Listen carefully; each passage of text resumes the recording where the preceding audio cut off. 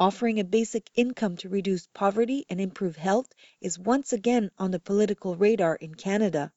In the 1970s, 2 Manitoban towns were part of the Mincome project.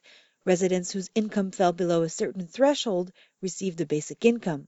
Dr. Evelyn Forget, an economist and professor in the Department of Community Health Sciences at the University of Manitoba, analyzed the data that came out of this study. She explains why this idea is once again being discussed in Canada. The labor market, I think, has changed quite a lot. And if anything, I'd say that there's more of a call for a basic income today than there might have been in the 1970s. People change jobs far more often. There are many, many more people with precarious kinds of jobs. People who are working part-time who'd rather work full-time. People who face gaps between short-term contracts. So those kinds of changes, I think, cry out for a change in the way we deliver social programs. I think we became very aware of some of these factors during the last recession. It's influencing the kinds of solutions that we're prepared to think about. That's perhaps why basic income is getting under the hearing now.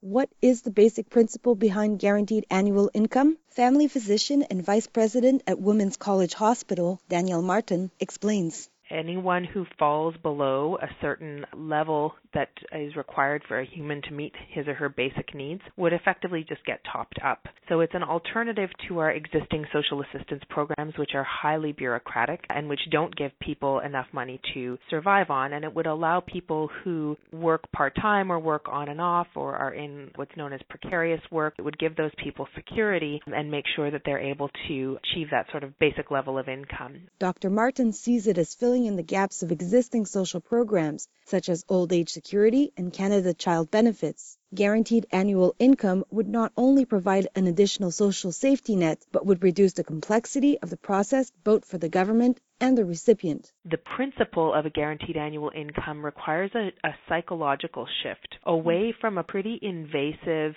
model that we currently have, where people have to spend a lot of time in engaging with caseworkers, filling out forms, sort of proving their worthiness in a number of different ways. So the bureaucracy is actually really intense. And if you compare it to the amount of income support people actually get, it's, I would say, a pretty poor investment of our time and resources. Already, we top up Canadian seniors' incomes in order to make sure that seniors don't fall below the poverty line, and we don't ask them all kinds of invasive questions about how they spend their money. You know, the guaranteed annual income assumes that grown people can make good choices with the money that we provide them with, and we don't have to be policing that process. So under a guaranteed income, you essentially wouldn't have to deal with any of that bureaucracy. You just have to show that you're earning below what the minimum cutoff is, and you get topped up. And so it moves away from this concept of judging people's worthiness for support. Dr. Forget explains that there are many aspects of life and health that would be improved by a stable, predictable income. Health is not just a function of bad luck or bad genes. So the more money you have, the easier it is for you to eat well, to exercise,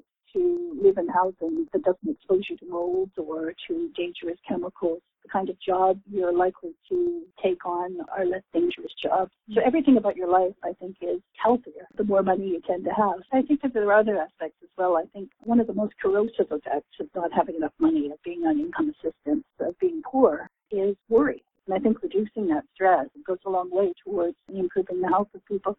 I mean, we spend a tremendous amount of money on healthcare delivery in this country, and a whole lot of it is driven by the fact that people simply don't have the resources they need to live good, healthy lives.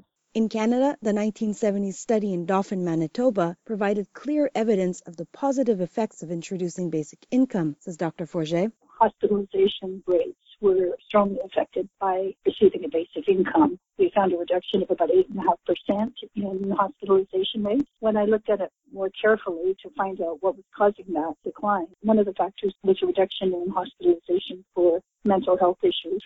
So overall, I guess we concluded that health improved. The other big finding was an increase in the high school completion rate. Before Mincome, some of these boys from low-income families were under a fair amount of family pressure to become self-supporting as quickly as they could. So the boys would turn 16, they'd be encouraged to go out and get a job. When Mincome came along and their families started to receive Mincome, some of the parents decided that their older sons might be able to stay in high school just a little bit longer. Would some Canadians take advantage of a guaranteed basic income to avoid work? It's very unlikely, says Dr. Martin.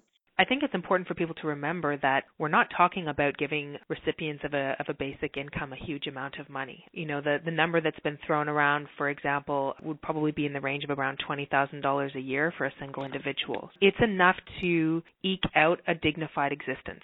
It's not much more than that. So it really is an income that allows people to meet basic needs. So, I mean, of course, people can always cheat. People can cheat in our current social assistance programs. They could cheat in a guaranteed annual income program. We don't design policies and programs for exceptions. We design them for the rule, for the majority of. The purpose of an income support program is not to try to keep it away from people who need it. It's to give it to people who need it. So we should design our programs with that purpose in mind.